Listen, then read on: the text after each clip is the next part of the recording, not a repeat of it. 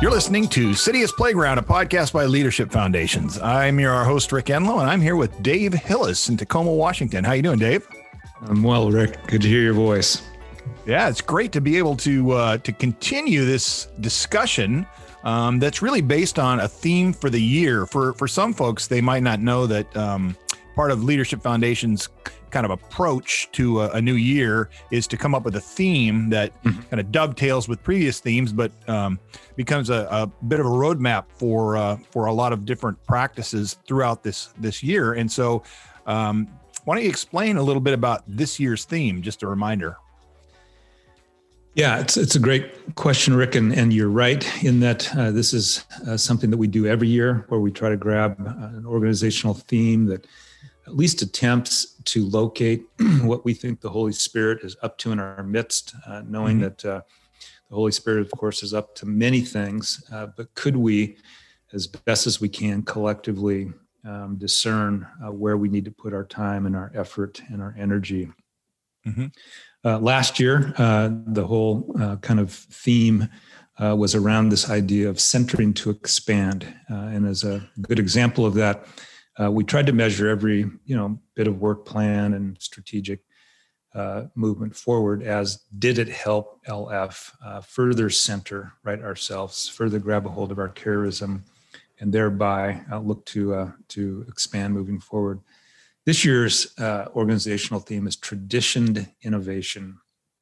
And this really, Rick, comes out of a bit of a sense of actually Jesus' own words in one of his parables in Matthew 13.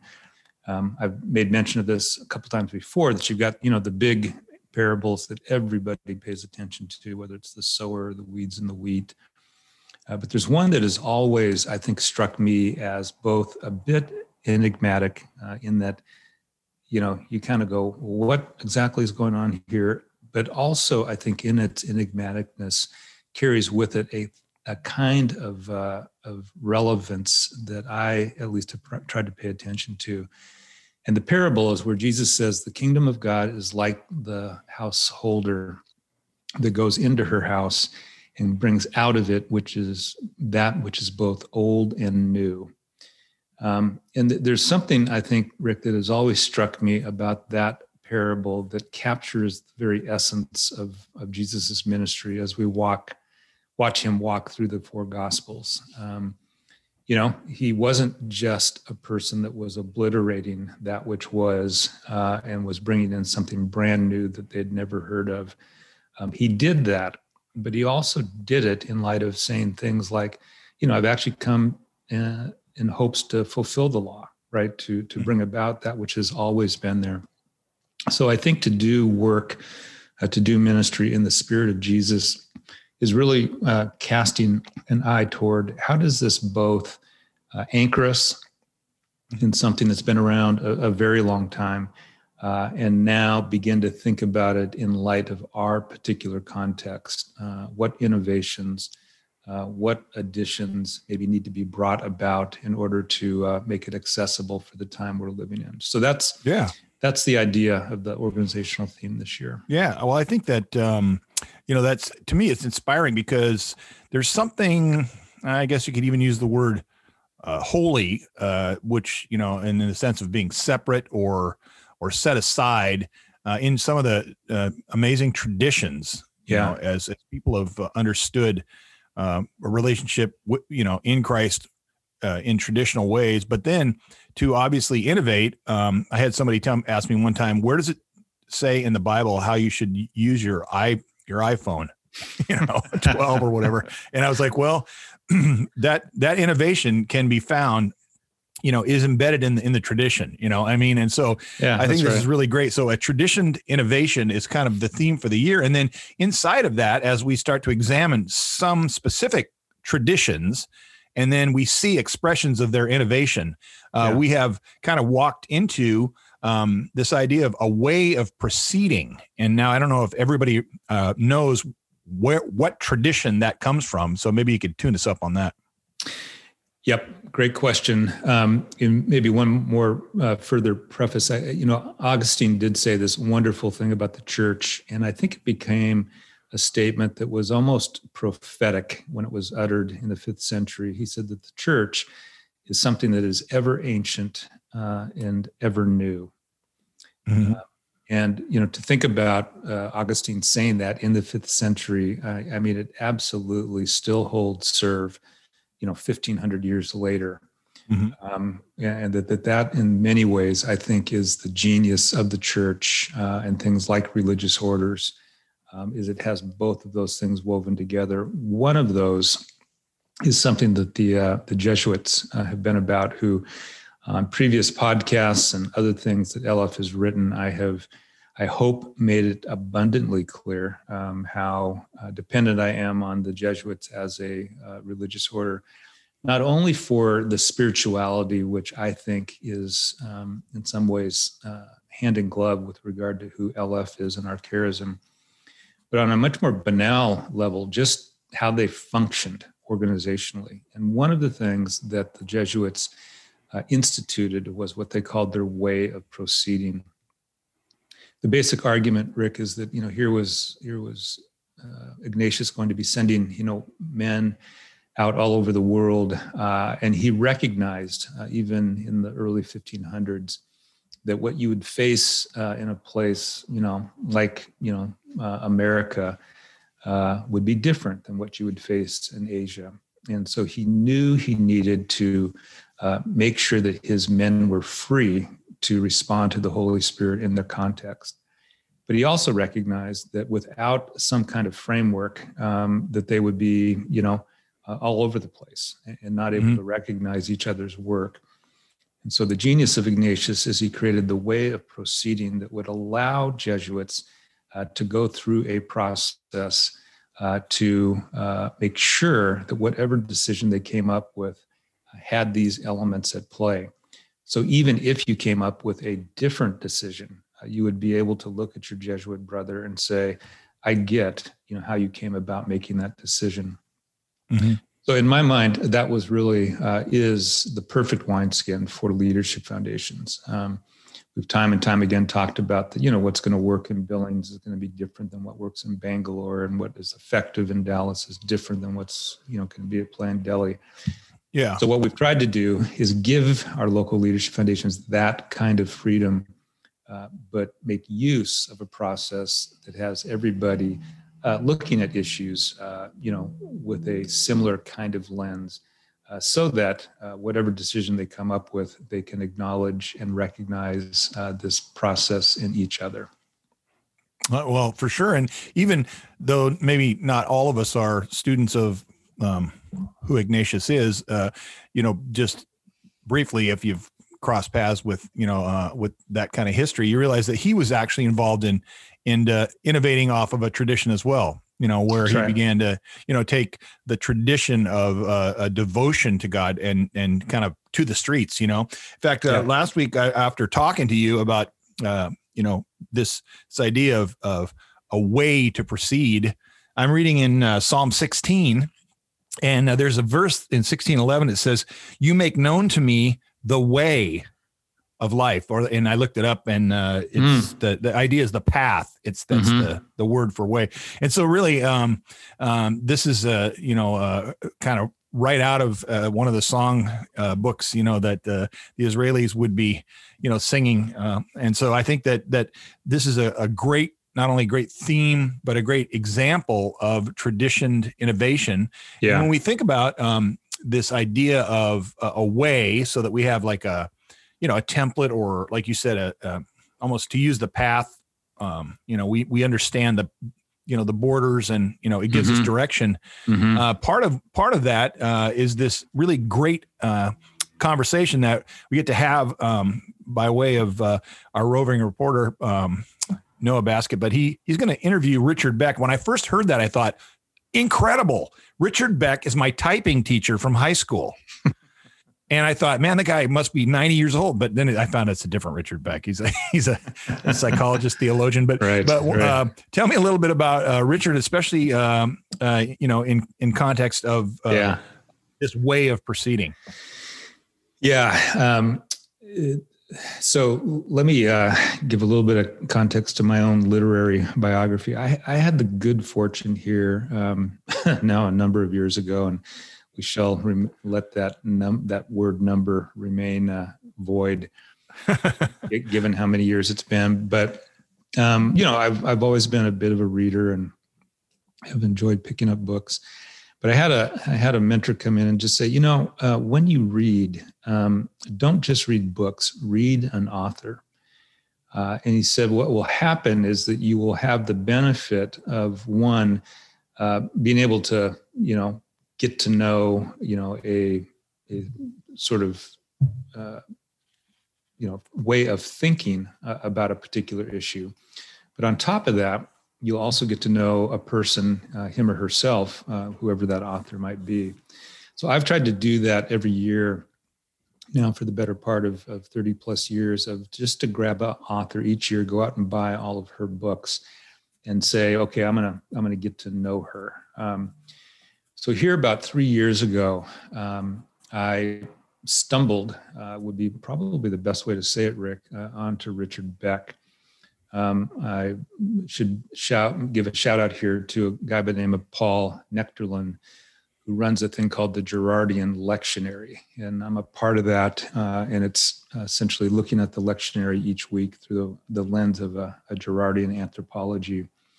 One of the things that Paul does extraordinarily well is he references other Girardians, people who have made comment about a particular text.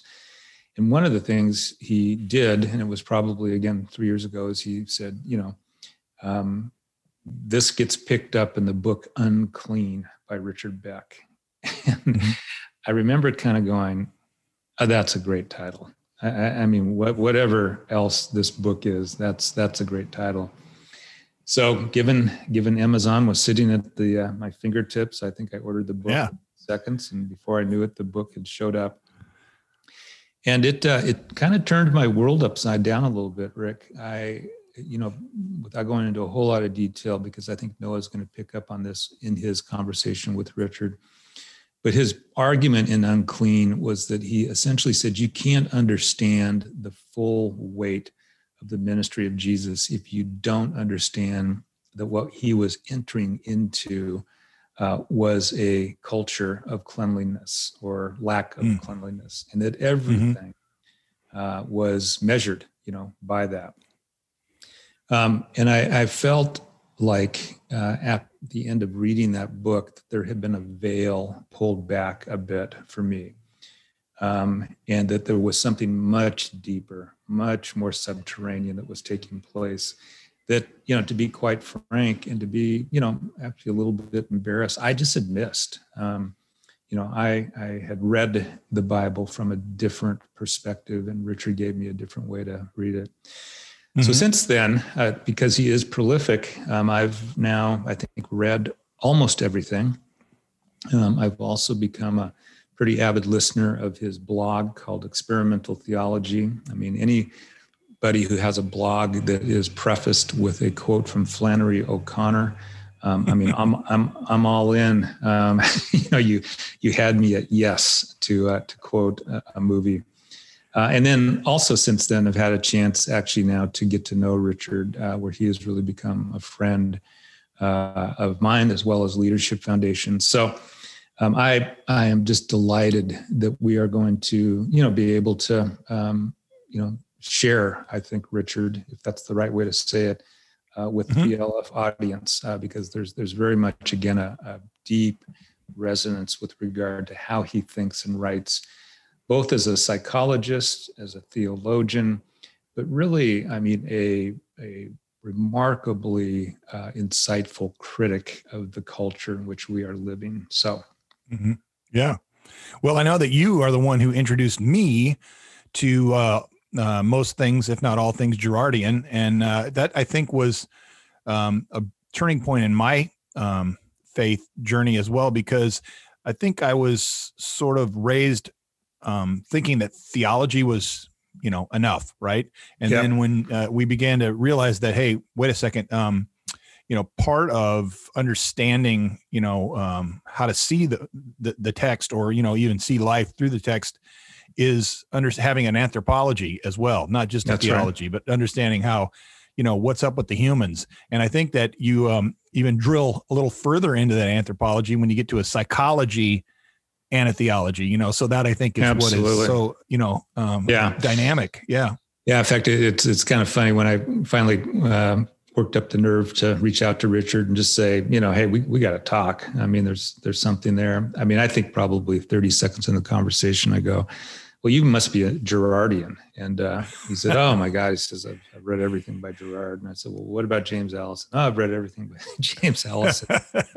And then to Richard's great credit, I said, Richard, are you like me where, you've read everything, but you understand very little? And he goes, yeah, absolutely. Sign me up to that as well. But it was in that course that he and I began to have a conversation about his own kind of, literary journey and the ways that someone like Girard had influenced him. And he, in a very wonderful way, Rick, he said, he says, Dave, the book Unclean was seminal for me. I mean, it got me out there on the circuit. I began to get asked to, come to different churches and conferences and talk about this. Mm-hmm. He said, but then he said, what began to happen was this very uncomfortable moment where people would say, I get it. Okay, things are unclean. I'm supposed to somehow cross over and, deal with that. How? And he said, I had no response. And he says, it put me into a bit of a tailspin. So he then wrote a book called Stranger God. And effectively, it's a kind of exegesis of Matthew 25. And, what does it mean to meet God, meet Jesus in the dispossessed, right? The dispirited, those that have been marginalized. And in that, he was looking for, a very practical way to do something about that. And went on a bit of a search and read the Dorothy Days of this world and the Thomas Mertons and the Teresa of Avila's. I mean, just looking for, is there something out there? And what he discovered, and this really fits in, I think, Rick, to traditioned innovation, is that he discovered what is called The Little Way by Teresa of Lisieux. So in a Catholic context, Teresa's considered the little flower. She's a saint. But a pretty remarkably unremarkable saint, if you can say it that way, right? You've got the big ones out there, right? The Francises and the Ignatiuses and the Teresa of Avila's that did, kind of fireworky kind of things. But with Teresa, she was, I think, died in her mid-20s, really never got outside the cloistered convent, but was a pretty remarkable writer and wrote down things that helped her figure out how to love Jesus a bit better. And one of the things that people discovered in her writings was her little way. And it was this that Richard grabbed a hold of and said, that's it. That is what I can tell churches and denominations how to begin to put legs to this idea of how to encounter, a culture of the unclean. And the little way, quite simply, is what it means to love. And there's 3 steps in this process that Richard talks about. The first is this idea of seeing, that everything, right, by way of our work, our engagement in another, really is predicated.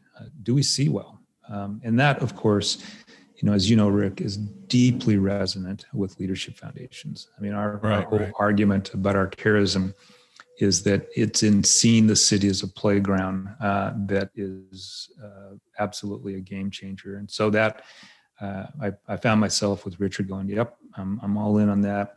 He said the second thing that happens in the little way is that you stop, right? So if you see well, if I see Rick in all of who Rick is, it ought to cause me to stop and inquire further. And then the third piece of this is you approach, right? So you see, you stop, and then you approach and you develop a relationship. You ask, maybe that most radical of questions, which is, how can I help? What is going on? So that that is, I think, a good example of tradition, right? Innovation. And it's something that is, again, very much what I think leadership foundations have probably always instinctively done, but it's Richard's further thinking that has given us even more of a framework of how to put, again, legs on how we go about seeing the city as a playground. So, yeah, and certainly, some of the words that we would recognize that are, common tradition, but then we can see where they would be innovated upon. And one of those words which you alluded to was just this idea of hospitality, that, that part of that, understanding how to be hospitable is takes a seeing, a stopping, and, and an approaching. Now, one of the things that I think is so interesting is that question I asked myself when I saw, what Richard was going to talk about, is this idea of being interruptible. And I think that, in our culture, that seems like what we're trying to avoid. We don't, try to eliminate all interruptions, and unfortunately, we may be succeeding at that. And he makes a couple comments like that I think are arresting. Along with being interruptible, he talks about this idea. But how do we begin to intentionally have places in our life? And he uses a kind of agricultural term, Rick, that'll get into your farming history, but that remains fallow, right? That just sits and waits for a kind of germination. I mean, things like the Sabbath, of course, are practices that can be used. Sure. But even in our daily life, where are those moments that you're kind of off the grid, right? You're not answering your phone, you're not looking at your email. The other thing that he said that I thought was just great is he said, it's all about love. And he goes, and the speed of love, or the frequency of love, is slow. And I remember when he said that to us, I found myself going, oh my God, that's absolutely right. And I am completely convicted. I oftentimes think that my ability to love is how quickly I can respond, right? How fast I can deliver on whatever the need is. But that idea of the speed of love is slow is absolutely right. Well, and we certainly are surrounded by frameworks like where, we need to report outcomes, in order to justify, all kinds of things. And, our reports would be less, I think, acceptable if we just said, hey, just settle down. This takes time, but anyway, so we kind of have to deal with that. That's just the great observation. But so let's just lean into this, and just probably, if you're taking notes, you better get a few pages ready, because it's going to be rich. And then at the end, we'll get a recommendation. Perfect. Yeah, my name is Richard Beck. I am a professor and chair of the Department of Psychology at Abilene Christian University. I'm a blogger at Experimental Theology and an author of some books, and I'm just involved in the local ministries of my church here in Abilene, Texas, prison ministry, but also do a lot of adult faith, work at a mission church as well, where we reach out to very poor and homeless friends on the margins. So that's what I do. Mm-hmm.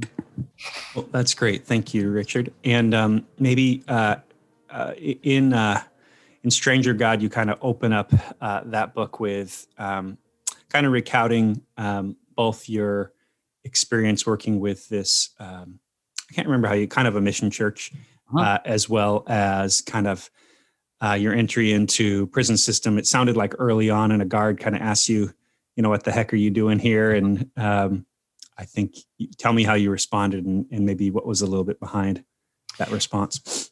Yeah. So I was at a kind of a dead end in my spiritual journey. As an academic person, I think God and Jesus had become academic interests of mine. And I felt I would need to change my social location. And I kind of took the promise of Matthew 25 very literally, that if we welcome the homeless, if we welcome the incarcerated, that we will encounter Jesus in those moments. And so I started spending time at a little mission church called Freedom Fellowship, where we serve a meal every week for very poor people in our neighborhood. So I just started putting myself in that food line, not to serve, but to stand in line and sit down with friends and have a meal and start on some relationships and some friendships. And then the other thing I did was started going to a Bible study out at a maximum security prison north of my hometown. And so I've been leading that for about 8 years now, for about 50 inmates at the French Robertson unit. And again, there to be among the incarcerated looking for Jesus. I mean, maybe say, if you could even say a couple more words about, I mean, why do you think it is that we humans, and, you know, speaking from your psychology background, why is it that even that movement, that idea of moving to engage someone different from myself, why is that so hard? Why is it so rare? Why don't we do it? Yeah, that's a big question. I think the interesting thing about hospitality in Matthew 25 is it tends to reverse the normal way religious people or even people in nonprofits think about mission and ministry, that there tends to be a paradigm where I am the agent of grace, I am bringing a service, I am doing some benevolence, I am helping or fixing the world. But what Matthew 25 does is it reverses that dynamic, that I am not the Christ figure in that story. Christ is coming to me in the incarcerated or in the homeless. And I think that reversal, that the Bible plays with a lot through scripture, that who's guest and who is host changes in very interesting and surprising ways.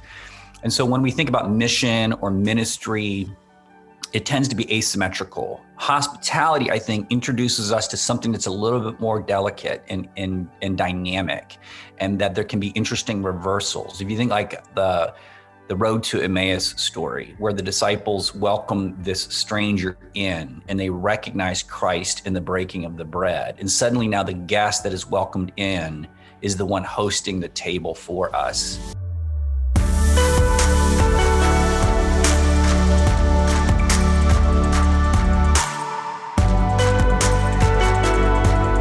We also see it in Luke, where Jesus sends his followers out, and their first job is to find a person of peace and to welcome hospitality from them and eat whatever is set before them. And so the agents of the kingdom become people who are welcomed by others. So there is this dynamic symmetry there in the relationship that I think hospitality uniquely highlights. And I think that's hard for us, to come back to your question, is because that puts us in a more of a powerless situation. I am not setting the agenda. I have to wait and be patient and let grace come to me in the welcome of strangers. And I think for a lot of type A driven people, you know, who are out there on the streets changing the world, you got a lot of people, those energized people in your network, to put themselves in more of a waiting posture to be received by the neighbor, can feel a little passive. And it can challenge some of our perhaps Messiah complexes that we have. Yeah. So I think there is something in us that struggles with that, being the one as the guest rather than the host of the table. Yeah. Yeah. Even the idea of kind of defining mission as seeking to receive the hospitality of another, right? Rather than this, I think you kind of said, this kind of what can very easily be this kind of muscular Christianity, right? That seeks to impose hospitality. And you're in the South, right? Well, I guess Texas is kind of its own thing. At least that's what I hear. But kind of good old Southern hospitality, right? It seems like in that notion, it's the kind of, here's those kind of defined roles of here's who's the provider of hospitality, here's who's the recipient. Your description around the delicacy, the dance, the role reversals in an example like the road to Emmaus, one of my most favorite stories in the Gospels. It's dangerous, or it's a little bit uncertain, right? It makes sense why maybe we would be hesitant to go there. Yeah, and it doesn't fit in with the way we've made the kingdom of God and fit it to kind of corporate mindsets, where we have 5-year plans, we have strategic initiatives, we have mission statements, we have measurable outcomes to evaluate ourselves. And so we've been so captivated by that mindset which puts the emphasis on my energies, my productivity in mission, right? And in ministry, that hospitality challenges a lot of that, because now I am waiting for the welcome of another, and waiting for them to educate me and take me by the hand and educate me about my neighborhood. They know where to go. They know where to invest. They know what the needs are. And so that's going to challenge a little bit of my pride to be a student for a while. Well, maybe if we could maybe even talk a little bit more about speaking personally, Richard, what has putting yourself in that position in a place like prison look like for you? What's maybe been challenging about it, or elucidating what's kind of how has that maybe shaped you or changed you, or maybe provided a new insight of who God is? Yeah, there are so many things I could share about that. So one that has impacted me personally, and I don't know how much this will resonate with listeners, is as a kind of a privileged, educated person, the gospel had become for me optional. And you see that among kind of privileged, wealthy people, where the gospel is kind of thing they can give or take. They can pick it up or lay it down, because we're fairly insulated in life because of our income, our insurance plans, our retirement plans. And so feeling kind of snug, the kingdom of God can be something, it's exciting, or maybe it's not.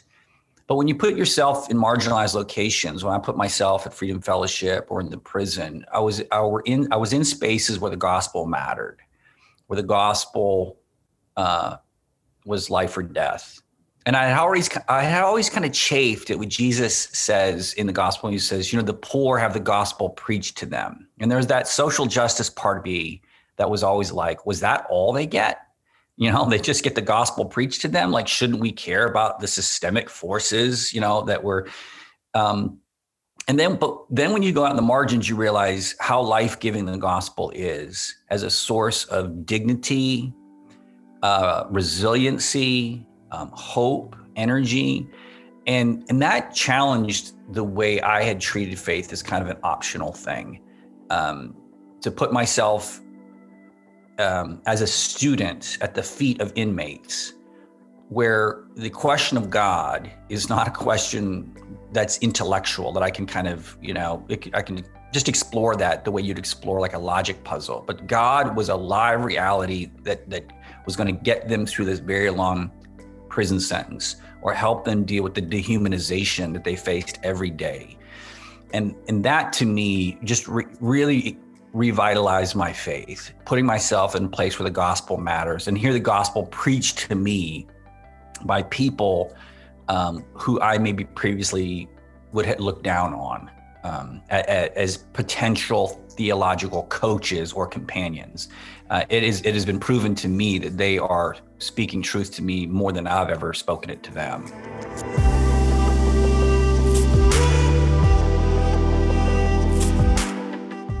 But it's one of the things that made Christianity attractive in the first centuries. Like, one of the things we know, I know people look at Paul in the New Testament and think that he was a little bit off on gender and slavery, and he gets dinged for that all the time. But it is an empirical fact that slaves and women flocked to the first century churches. And we know that because the Roman critics were like, hey, why would you even go hang out with these Christians? Because that is a religion of slaves and women.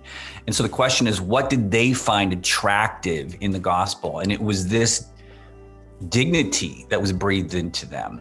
Their humanity, their status was rehabilitated. And you find that on the margins, and you realize the power of the gospel for change, because it takes somebody who's a kind of a victim or somebody who's been disposable in society, and they begin to see themselves as a child of God. And that creates kind of that insulates and creates kind of an immunity to shame that is an amazing thing to see if you ever bear witness to it up close. Yeah, that's worth That's worth thinking through. Yeah, and I'm glad you lifted up the shape of the early Christian church. We talk a lot about the urban poor being in the LF, context. How they were urban poor churches, and it was, as you say, kind of the most marginalized in that context that were drawn closest to the gospel. Yeah, and so we need to find ourselves continuing to be drawn close to the marginalized if we want to find good news. Mm-hmm. We are living in a pretty polarized space in our world right now. And this idea of extending hospitality, I can speak this way because I'm in the very liberal Northwest, in that we pay homage to this idea a lot. And we talk a lot about gathering lots of diverse people around the table to try to break through our differences and the whole bit. Oftentimes, when we try to do something like that, it's gathering people, singing from the same songbook. So, even this idea, why is that? I mean, from what you understand about who we are as human beings, why are we stuck in this moment that we are? Any insights on how we might break out of it? I think one of the things I try to do for my more progressive students is, I think one of the things that has happened on both the left and the right, politically and religiously, is that our imaginations for change has been reduced to electoral politics. That we believe that the only lever we can pull to change the world is winning an election. And so therefore, when our minds are reduced to that, then that becomes a very high stakes competition. And when you have that kind of high stakes competition, when everything hinges upon this election, then you're going to have that polarization.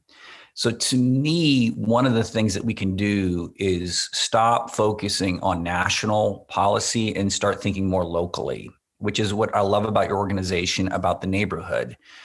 That when we start investing in local acts of kindness and care and service and just neighborliness, when we are looking people face to face, people get rehumanized. And the other thing you will discover if you engage in local action is that your companions in that journey will be more diverse.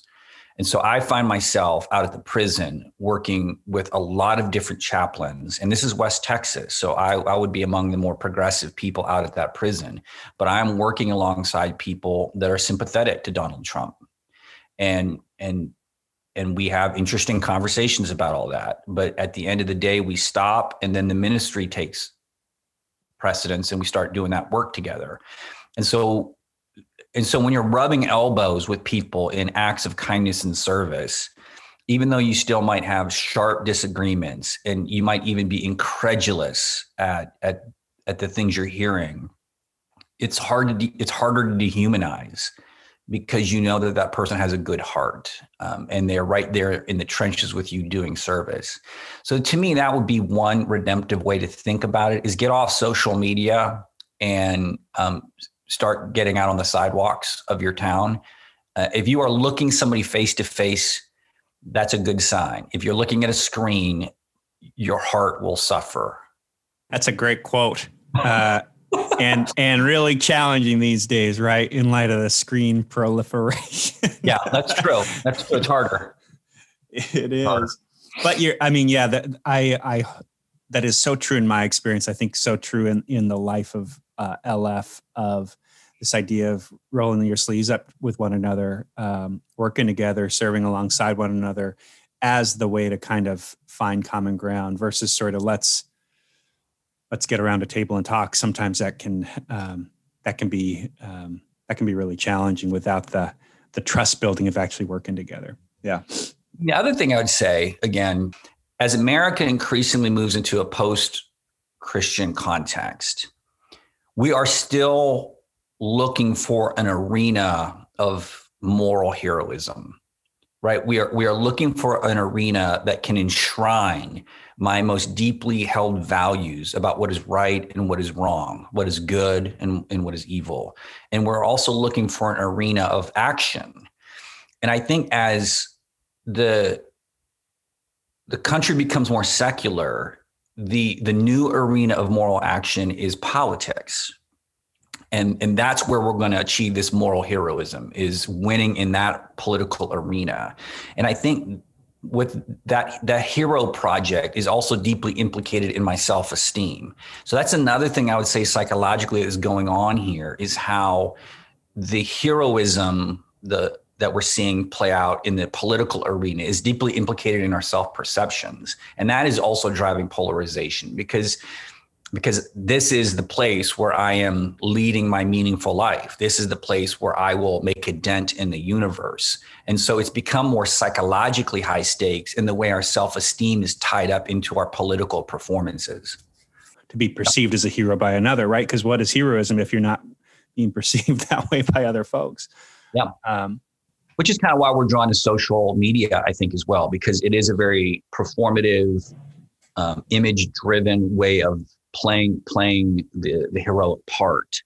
And so we worry about virtue signaling or online activism. And why are we drawn to those? Because again, they are personas and masks that we get to show to others. And we can invest a lot of time and energy in all of that and really not cash that out in any sort of positive social action. Yeah.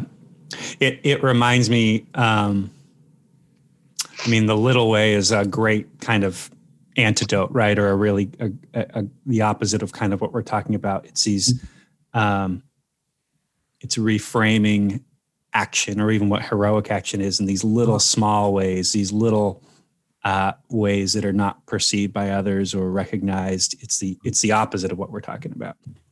And I know Saint Therese of Lisieux and her practice, the little way, has had a really significant impact on you, Richard, in talking about this. So could you just share a little bit about her?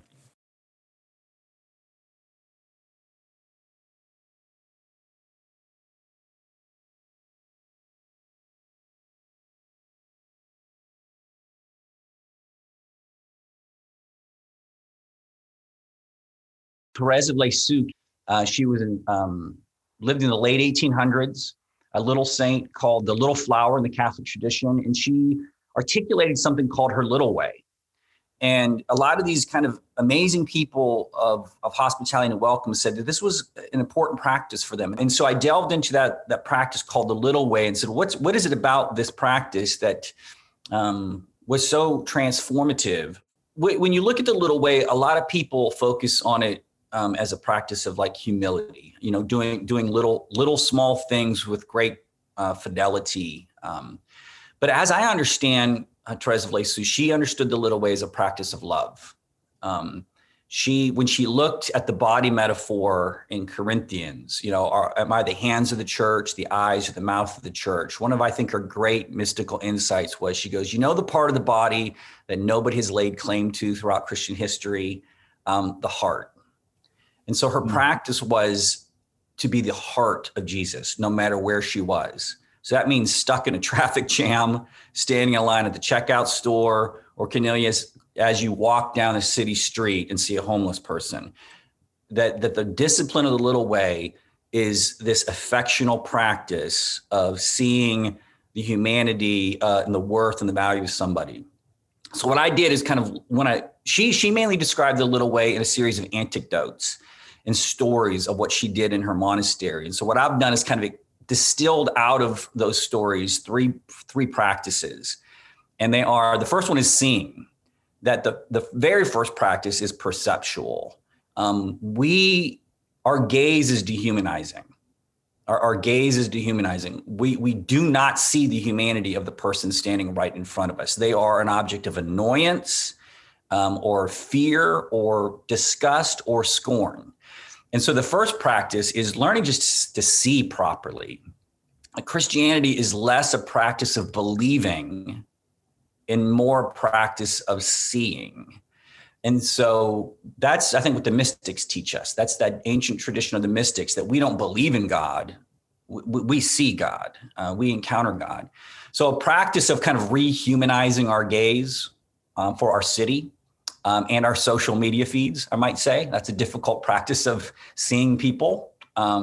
The second one is stopping, that we have to practice being interruptible, that our hurry and our pace is inhospitable. And so we have to make hospitality and welcome available in our time. And so practices of interruptibility. I often look at churches and they say, how am I going to practice this welcoming posture? And I say, well, work on the virtue of patience, because you're going to allow somebody else's agenda to take priority over your own. And we could talk a long time about that, but love has a pace and it's slow. And so we have to pay attention to the engine of our days and how quickly they are running, because that is an unhospitable pace of life. And then the last practice is approaching. David DeLong, in his book, Race and Place, talks about a thing called the social logic of homogeneity. The social logic of homogeneity is where like is attracted to like, same is attracted to same. And that's just natural human psychology. We're just attracted to people that look like us, vote like us, think like us. And when we are on what I call social autopilot, when we're really not paying attention to those affectional triggers about who I'm drawn to and who I'm repulsed by, we are drawn to the similar and the same. So the practice of approaching is disengaging the social autopilot to become more intentional, to say, normally I would move in this direction, but as a practice, as a habit, I'm going to move in a different direction towards other people, to cross boundaries where I might not have done otherwise. And unless that is an intentional practice, we can go through an entire day just moving in the same social orbit or sphere. And so that's, to me, like the key practice. How do you get out of that social groove into novel locations? And it has to be an intentional habit. Somebody who really convicted me about the little way was Dorothy Day. Dorothy Day was an activist, and I think she was arrested for civil disobedience into her 80s. I mean, she was a grandma and she was being put into prison. So she was pretty hardcore. And her first exposure to Teresa of Lisieux she was underwhelmed. She really thought it was just too small to be considered, like it wasn't heroic enough. But it was only through time, as she started to accompany people on the margins, that she became a convert of it. And she said, the little way is small, but it is powerful. It is like an atom. It is very small, but the atomic power of doing these little things with great love, to use the language of Mother Teresa, little things with great love, that there is a power in that if we just are faithful to those practices, they will lead us into some amazing journeys, into some amazing friendships in our neighborhoods, if we trust it.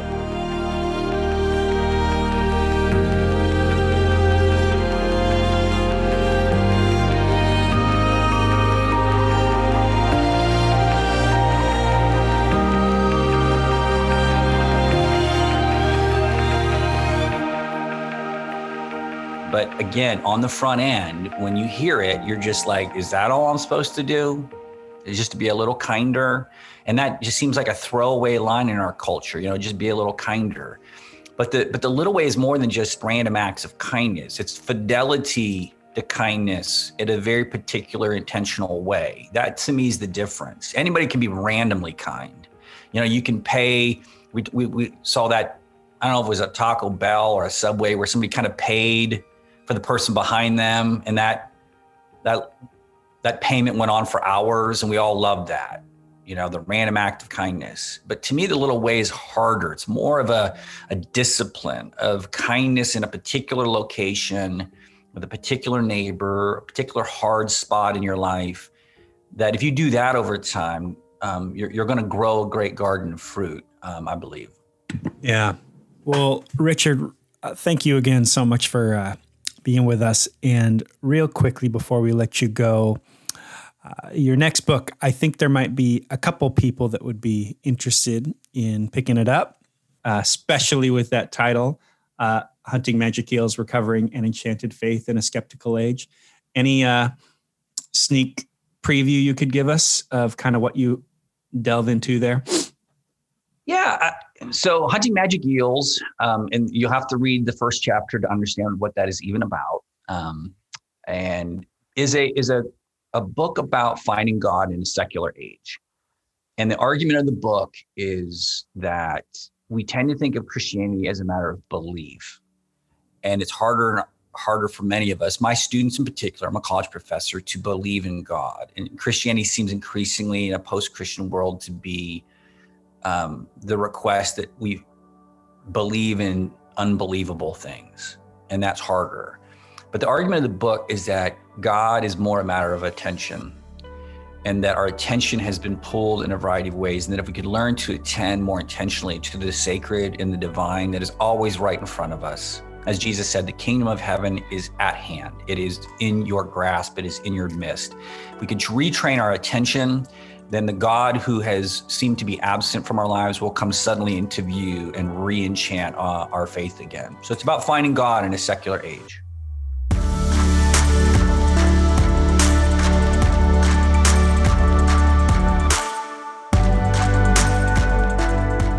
So that confirms it, Dave. This is not my typing teacher from high school. This is a different Richard Beck. And no offense to Mr. Beck and his beautiful wife, Evelyn, but wow. What a cool thing to not only, find out about an author, but hear his voice. So what a gift. Yeah, I mean, again, I'm tempted, Rick, as I've said a couple times before. I told you so, but that would diminish, I think, Richard, in that, he's somebody that has been out there and has read or written and talked. So the notion that somehow I brought him is not correct.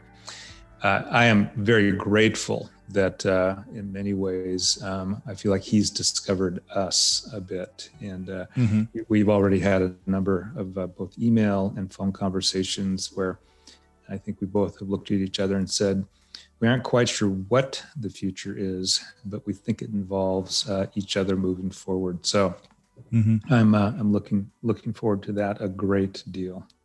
Well, one of the things that's I think happening, Dave, with hearing from Richard, one of the things that happens is when we do find ourselves sort of bathed in an understanding of tradition, we tend to innovate in our own context a little bit. Like think about, hey, in my family, in my community, in my city, and I could see where this does give us a way of proceeding. That's what I'm feeling. And so I think it's a wonderful gift. And now at the end of our episode, we always wrap it up with a recommendation that would help us see more clearly the Citius Playground. And like you said, when Richard's first sort of practice was to learn to see, well, he's apparently been reading the history of LF, because we've done several podcasts on seeing the city. Right. But we wanted to ask at the end of our podcast episodes, what is it that would open your eyes to the city and see it more clearly the way God does as a playground? And so it could be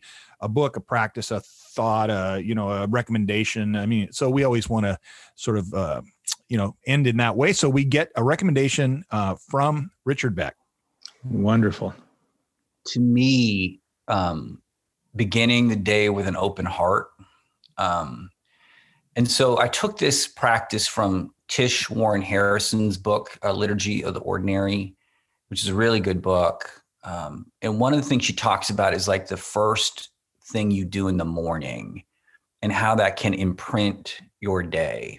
I think a lot of us, what happens is the reason why we're so angry and we don't see our neighborhoods as playgrounds and we're already stirred up and we see them as arenas of competition is that the first thing that we do to imprint the day is we grab our phones and start scrolling through social media or a news feed and get triggered. And so suddenly we imprint upon the day anger or irritation or scorn. And so my practice has been to make sure I'm doing something healthy. So the first thing I do to imprint upon my day is prayer and petition and something that helps me walk through that front door into my neighborhood with an open heart rather than angry. So that would be my practice. How do you imprint upon your day? What is the first emotional what is the first emotion you feel in the morning because you put something in front of you. Attend to that. And my hope is that if you kind of start your day in a different emotional place, you're going to go out there with a lot more generosity and whimsy and playfulness than anger and irritation, and that the world is burning. So anyway, that's my practice.